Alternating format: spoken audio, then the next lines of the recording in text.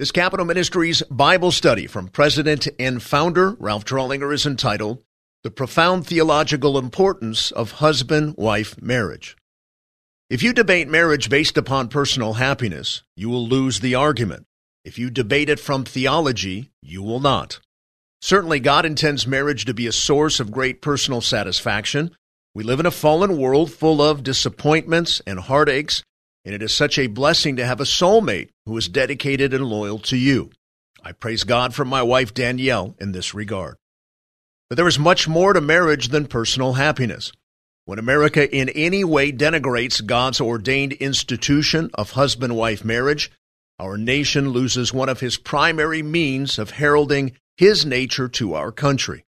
Such loss has serious long-term repercussions, both in terms of national cultural patterning and moral direction. Why? Because God designed marriage between a man and a woman to be an emulation of his very nature. To lose the husband-wife model of marriage is to lose an archetype of his otherwise invisible attributes, his eternal power, and his divine glory. My friend, don't argue marriage as if it's all about personal happiness. There's a whole lot more to it than that. Our introduction. Ephesians chapter 5, verses 22 through 33 contains a large embodiment of the divinely inspired Apostle Paul's teaching relative to the relationship of husbands to wives. The context of this passage in the epistle is within the section where Paul is expressing the behavioral aspects of the called out ones.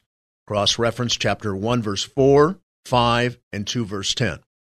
The overall organization of the book of Ephesians is simple to understand. Paul has expressed the doctrinal truths and the calling of believers in chapter 1 to 3. He then segues to express the various practical aspects of the conduct of believers in chapter 4 through chapter 6, verse 9, all based on the prior doctrinal truths he has previously stated. Within this latter delineation on the behavioral elements of believers, he specifically addresses the husband-wife relationship. More pointedly, Paul addresses the walk or practices of the believer in this section, calling him or her to walk in unity, chapter 4, verses 1 through 16, in holiness, 4, 17 through 32, in love, chapter 5, verses 1 through 6, in light, 5, 7 through 14, and in wisdom, chapter 5, verse 15 through chapter 6, verse 9. The passage, chapter 5, verses 22 through 33, reads, Wives, be subject to your own husbands, as to the Lord. For the husband is the head of the wife, as Christ also is the head of the church, he himself being the Savior of the body. But as the church is subject to Christ, so also the wives ought to be to their husbands in everything. Husbands, love your wives, just as Christ also loved the church and gave himself up for her, so that he might sanctify her, having cleansed her by the washing of water with the word, that he might present to himself the church in all her glory, having no spot or wrinkle or any such thing, but that she should be holy and blameless.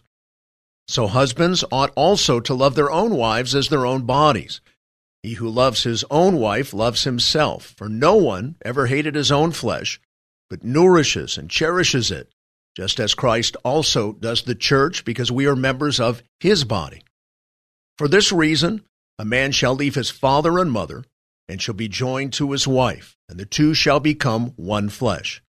This mystery is great, but I'm speaking with reference to Christ and the church.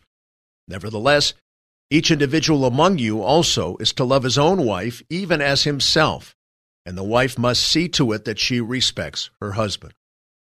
Given the fact that the passage under investigation appears below the wisdom banner when outlining the book of Ephesians, means that for the believer to walk in wisdom, he or she must understand the God-ordained relationship between husband and wife the way God intends it to be. Of course, too, the presumption is that God expects you and me to obey what he says here. In addition, for lawmakers, God expects them to take his wisdom on marriage into consideration when constructing or reconstructing, if need be, marriage legislation for a nation. More so by living in accordance with the guidelines of Ephesians 5:22 through 33, and enjoying the wonderful benefits of blessing that stem from following such guidance. The believer's allegiance to God's manuscript on marriage serves to manifest His glory to the world. Exactly what do I mean by this assertion? In Romans 1:20, Paul states, "For since the creation of the world, His invisible attributes, His eternal power and divine nature, have been clearly seen, being understood through what has been made." Clearly, in addition to God's wonderful manufacture of organic and inorganic substances within the first days of creation, He fashioned marriage soon thereafter. Cross-reference Genesis 2:24-25. Therefore, now follow me on this, in proportion to a believer and society's obedience to God and His ordained guidelines concerning marriage, His attributes, power, and nature are on display in and to a man-centered, God-rebelling, lost, and fallen world. Herein is perhaps a whole new motive for couples to work and strive for a godly marriage, a reason and a motive that should eclipse each one's quest for self-satisfaction only.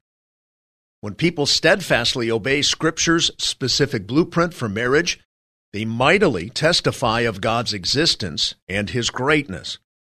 Your marriage can and should be a powerful manifestation of God's invisible attributes, eternal power, and divine nature. Your marriage should and most definitely can preach God's glory to a lost, watching world. In addition to motivating every true believer to be extra sensitive and careful as to how he treats his spouse, this truth also explains the reason why the forces and agents of evil continually labor to expunge God's model of marriage from the face of the earth. To do so results in the fact that God's existence is less apparent.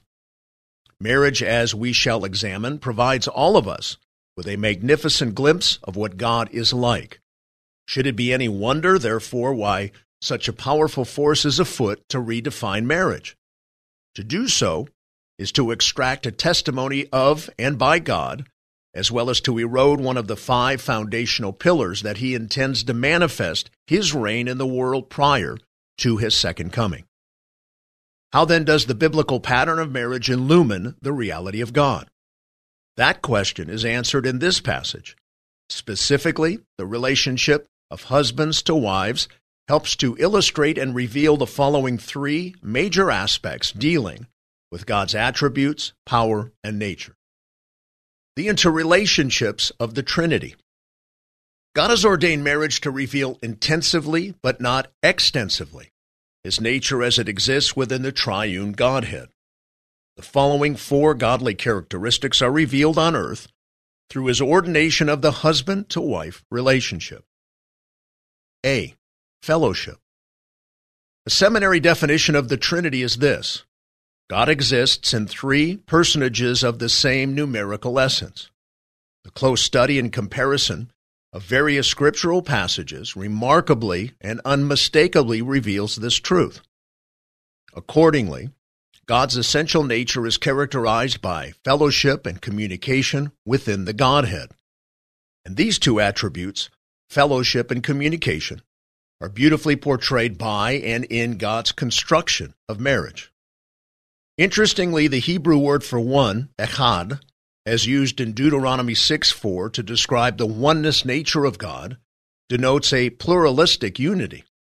The same word is used in Genesis 2:24 and also quoted by Paul in Ephesians 5:31 to describe the husband and wife as one flesh, i.e., they are one, but remain 2 separate personages, a pluralistic unity.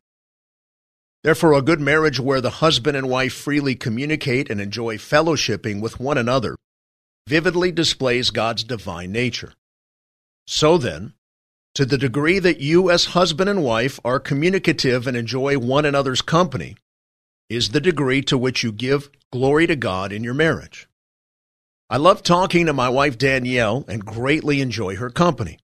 We continually discuss everything going on in our lives. The point is this: to abstain from regular communication and fellowship is sinful, because in part the believing couple is failing to manifest God's character. B. Authority and submission. The second characteristic of God that is on display through his ordination of marriage is the way in which he interrelates within himself and with his creative order. Throughout all of the Godhead and creation, there exists authority, submission, relationships. In the Trinity, the Son, as depicted by his name, is subject to the Father. Matthew 28:18 and John 5:26 through 27 bear out the fact that the Father gave Christ his authority. Marriage is likened to every other God-ordained institution whereby there exists an authority-submission relationship, husband to wife respectively. Ephesians 5:22 through 23. The character of God is thereby revealed. To further illustrate the authority-submission construct nature of God, note that in the institution of the family, the children are to be subject to the parents' authority, Ephesians 6:1. In the church, the believer is to be subject to the elders, 1 Peter 5:5. In commerce, the employee is to be subject to the employer, 1 Timothy 6:1. And finally, in the state, the citizen is to be subject to the governing authorities, Romans 13, verse 1. Specifically, the wife's submission to her husband, among other things, is a powerful picture of Christ's submission to the Father when he went to the cross. My Father, if it is possible, let this cup pass from me, yet not as I will, but as you will. Matthew 26:39b. Or of the Holy Spirit, who is called the Helper by Jesus Christ in John 14:26, it states, "But the Helper, the Holy Spirit, whom the Father will send in my name, he will teach you all things and bring to your remembrance all that I said to you." C. Love. The third characteristic of God revealed by marriage is his love. 1 John 4:16b states, God is love. Accordingly, Ephesians 5:25 commands husbands to love their wives. Paul reiterates the essential importance of this mandate no less than 2 additional times in the same passage. In verse 28, so husbands ought also to love their own wives. In verse 33, nevertheless, each individual among you also is to love his own wife even as himself. This selfless agape love displayed by the spiritually mature husband portrays the very character of God to an onlooking, God-scrutinizing world. Not only does the husband love his wife because in his obedience he will be blessed, but he loves his wife because his love reflects the very essence of God to the world. And D, respect. The respect of the wife for her husband, Ephesians 5:33, is the fourth characteristic of God's emulation in the similitude of marriage. Wives are commanded to respect their husbands, which reveals the respect that Christ has for the Father. Such respect is implied in Philippians 2:6 through 7, where Paul says of Christ, who, although he existed in the form of God, did not regard equality with God a thing to be grasped, but emptied himself. Christ willingly took a different position during his incarnation, even though in his essence he was equal with God as the second member of the Trinity. Cross-reference John 5:18. Out of respect for fulfilling the ultimate plan of God, and with redemption of the elect in view, he was willingly subservient to the one to whom he was equal. The respect of the submissive wife to her husband then becomes a tremendous physical picture of the interrelationships existing among the members of the Trinity, i.e., the Son's respect for the Father's authority. This human modeling is essential to the warp and woof of successful cultures. Marriage, as depicted by Paul in this Ephesian passage, attests in these 4 aforementioned tangential ways to the very nature of God. Accordingly, the believing husband and wife need be obedient to these biblical precepts if the couple is to let their light shine before men in such a way that they may see your good works and glorify your Father who is in heaven. Matthew chapter 5, verse 16. Herein, then, illustrated theologically, is revealed why God is for marriage between a husband and a wife. It serves to reveal his nature and attributes. The unity within the Trinity. The second main category of understanding that is depicted by God's observable model of marriage is his unity within diversity, within the Trinity. In this Ephesian passage, combined with Paul's teaching in Galatians 3:28, there exists a tension in marriage that also exists in the Godhead, that being the equality of the members in the midst of their dissimilarities regarding role and function. Accordingly, for marriage to reflect God's essence, there must be practiced a distinction of role and function in the midst of equality between husband and wife. A. Equality. Galatians 3:28 reads, "There is neither Jew nor Greek, there is neither slave nor free man, there is neither male nor female, for you are all one in Christ Jesus." According to the latter portion of this passage, there is no spiritual distinction between the genders. One leading commentator on Ephesians puts it this way, quote, "In the dimension of spiritual possessions and privilege, there is absolutely no difference. Both are heirs according to the promise," end quote, Galatians 3:29. This is the conclusion of the extensive exegetical work done by S. Lewis Johnson, Jr. in Role Distinctions in the Church, Galatians 3:28. He states the following, and I do quote, "The richness of the oneness, without any denial at all of role distinctions, is the preeminent thrust of the section we have been considering. Justified by faith in Christ, both male and female are sons of God," verse 26. "Both are in Christ Jesus," also verse 26. "United in him in eternal union through the baptism of the Holy Spirit," verse 27. "Both have clothed themselves with Christ and are one in him," verse 28. Accordingly, God has designed both male and female heretofore, husband and wife, to be equal before him in position. This construction exactly parallels that of the unity within the Trinity. Each member possesses homogeny and essential similarity. B. Diversity. The egalitarian equality of the genders, as explicated by Paul in Galatians 3:28, in no way erodes or contradicts the diversity of them stated elsewhere, especially in Ephesians 5:22 through 33. Here their roles are distinctly differentiated. In addition to this passage, elsewhere in the Old and New Testaments is communicated under divine inspiration, the delineation of husband and wife responsibilities. Paul's teaching stems from that given in the book of Genesis, where, in summary, God describes the role of the husband as one of headship and the wife in terms of a helper. See Genesis 2:18 through 25. Roy Ortland Jr. has provided the leading exegetical work on this along with Dr. Wayne Grudem. The Scriptures not only describe their differences in these general terms, but more specifically in terms of unambiguous responsibilities. The following are some of their scripturally definitive differences. Some primary functions of women. Homemaking responsibilities, Proverbs 31. Home management responsibilities, Titus 2:5. Mothering responsibilities, Titus 2:3 through 5. Teaching younger women, 1 Timothy 3:11. Displaying hospitality, 1 Timothy 5, verse 10. And differentiating in dress, 1 Timothy 2:9. Some primary functions of men, providing for the household, 1 Timothy 5:8. Leading in the church, 1 Timothy 3:1 through 7. Leading in the home, Ephesians 5:24. Sacrificing for his wife, Ephesians 5:25. Sanctifying his wife, Ephesians 5:26. And fathering, instructing, and guiding children into adults, Proverbs 22, verse 6. These differing role functions of the husband and wife are not intended to suggest a superior-inferior relationship in the marriage, any more than the role of Christ in salvation, which differs from that of the Father and the Holy Spirit.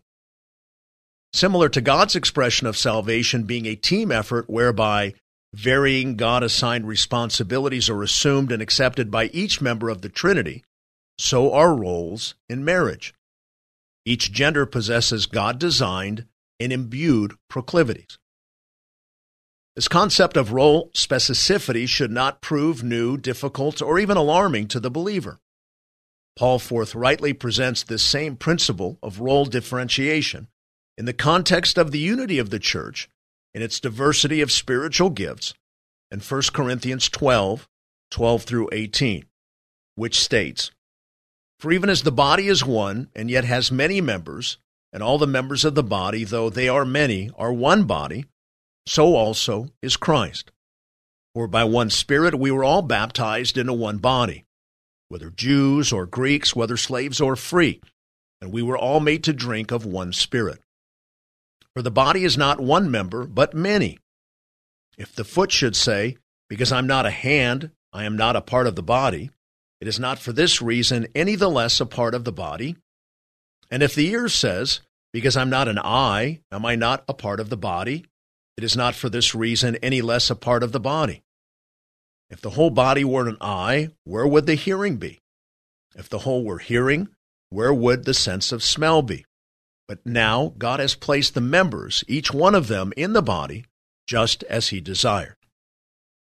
The body of Christ is composed of varying gifts, and therefore varying responsibilities and roles per God's eternal design, all with the same value and worth.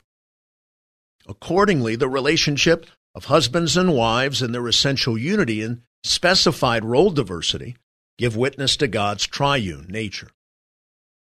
Christ and the church. Lastly, the relationship of husbands and wives serves to illustrate the relationship of Christ and his church. Ephesians 5:27 states that he might present to himself the church in all her glory, having no spot or wrinkle or any such thing, but that she would be holy and blameless. Colossians chapter 1, verse 22 is a parallel passage in statement and meaning. In summary, God is preparing a bride, which is the church, for Christ. Whereas in the Old Testament, Israel is pictured as the wife of the Lord, cross-reference Isaiah 54:5 and Hosea 2:19 through 20. In the New Testament, the church is seen as the bride of Christ, with Christ as the bridegroom, cross-reference Mark 2:20. Furthermore, in his second coming, Christ will be united with his bride and appear with her in his glorious triumphant return. Such splendor is revealed in the following passages of the book of Revelation. Revelation 19:7. "Let us rejoice and be glad and give the glory to him, for the marriage of the Lamb has come, and his bride has made herself ready." Revelation 21:2. "And I saw the holy city, New Jerusalem, coming down out of heaven from God, made ready as a bride adorned for her husband." Revelation 21:9. "And one of the 7 angels, who had the 7 bowls full of the 7 last plagues, came and spoke with me, saying, 'Come here, I shall show you the bride, the wife of the Lamb.'" Herein is an astounding metaphor of the husband-wife relationship. If it is theologically evident that Christ died for his church to save her, and is in the process of sanctifying her, and will someday glorify her, then those same elements seemingly would appear in the metaphor of human marriage, and they do. Accordingly, the husband's responsibility in marriage is to present his wife sanctified, having cleansed her by the washing of the water with the word, Ephesians 5:26. Men, here's another reason you should be in Bible study, because you need to be teaching God's word to your wife in order to fulfill your responsibility before God as a husband. What follows are 3 theologically basic responsibilities you have in relationship to your wife. A, salvation. In Ephesians 5:25, Paul states, "Husbands, love your wives, just as Christ also loved the church and gave himself up for her." Herein is a direct parallel contained in one passage, connecting the metaphor of marriage to the redemptive work of Christ for his church. In that a physical husband cannot spiritually save his physical wife, he is commanded nonetheless to display the same sacrificial love to the point of death, so as to depict the ultimate love of Christ for his called out ones. The husband is to display his love by his actions. To her, his vocabulary is a much less impressive conduit than his volitional sacrifices for her best interests. to the degree that he sacrifices his own desires for those of his wife, is the degree that she senses his true love. B. Sanctification. In Ephesians 5:26, the passage continues to indicate the cleansing metaphor of the husband to the wife in parallel to Christ and his church. It reads, so that he might sanctify her, having cleansed her by the washing of water with the word. In marriage, the husband is to know how to deal with his wife's sin. In Stuart Scott's book, The Exemplary Husband, he includes a chapter titled, A Husband's Resolve, helping his wife deal with her sin. Scott's thoughts are motivated from the gravity of the aforementioned passage, i.e., it is the husband's responsibility to grow his wife spiritually. Why? It models sanctification, Christ's building, cleansing, and washing his church. This husbanding skill requires the abilities of being gracious, patient, loving, and correcting. Think of that in terms of 10:10 to 10:1 in respective proportions, I might add. In addition, it requires the ability to discern true repentance and practical biblical forgiveness. Each ingredient is representative of the process our Lord uses with his church to sanctify her. Again, in terms of a husband's sanctifying his wife, we see the wondrous illustration that marriage emits relative to God's nature, character, and purposes in the world. C. Glorification. Lastly, if marriage parallels Christ and his church, wouldn't that model also parallel in some way the eventual marriage of believers to the Lamb of God, Jesus Christ, in his second coming? Indeed, that is exactly what the marriage ceremony of husband and wife depicts. It is a coming together, a long-awaited consummation of the courtship that in a small way symbolically embodies the marriage of the Lamb of God to his church. See the previously indicated passages listed from the book of Revelation. Although somewhat anachronistic in the physical realm, in human marriage the glorification stage comes before the sanctification, the marriage ceremony nonetheless captures the excitement and anticipation that the followers of Christ sense as they await the consummation of the church age, the second coming of the Lord. At last Christ is united with all of his called out ones and reigns triumphant. Our summary. These are the many ways that the relationship of husband and wives models and describes the spiritual realities of the living God of the universe, who has revealed himself in the Scriptures. The mere fact that the physical reality of marriage over these centuries has outwardly portrayed and paralleled the profound symbolism attested to in Scripture evidences the authorship of God, not only on marriage, but his penmanship of the Bible. Their respective proclamations have matched up with one another for centuries, and, as the institution of marriage goes, so goes a nation's culture.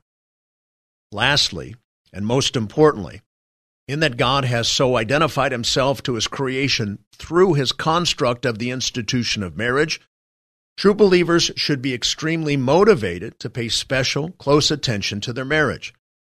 They are to give it the priority and energy it deserves and requires in order to best proclaim God's invisible attributes as eternal power and divine nature to an unbelieving world. This should be especially true with lawmakers who publicly profess Christ. The health of your marriage is a fundamental signature to your long-term overall effectiveness and influence.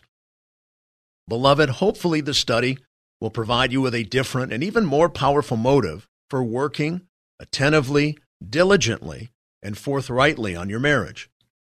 There is so much more to the divine institution than your personal satisfaction, as important as that is in the fallen, disappointing world. In a cultural sense, even more is at stake.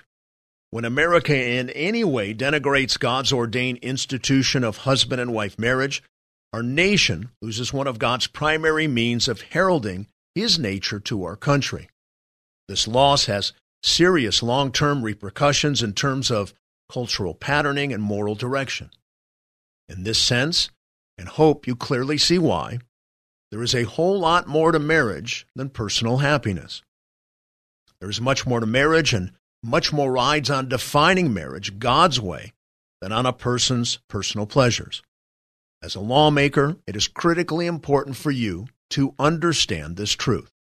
This concludes our Bible study for this week.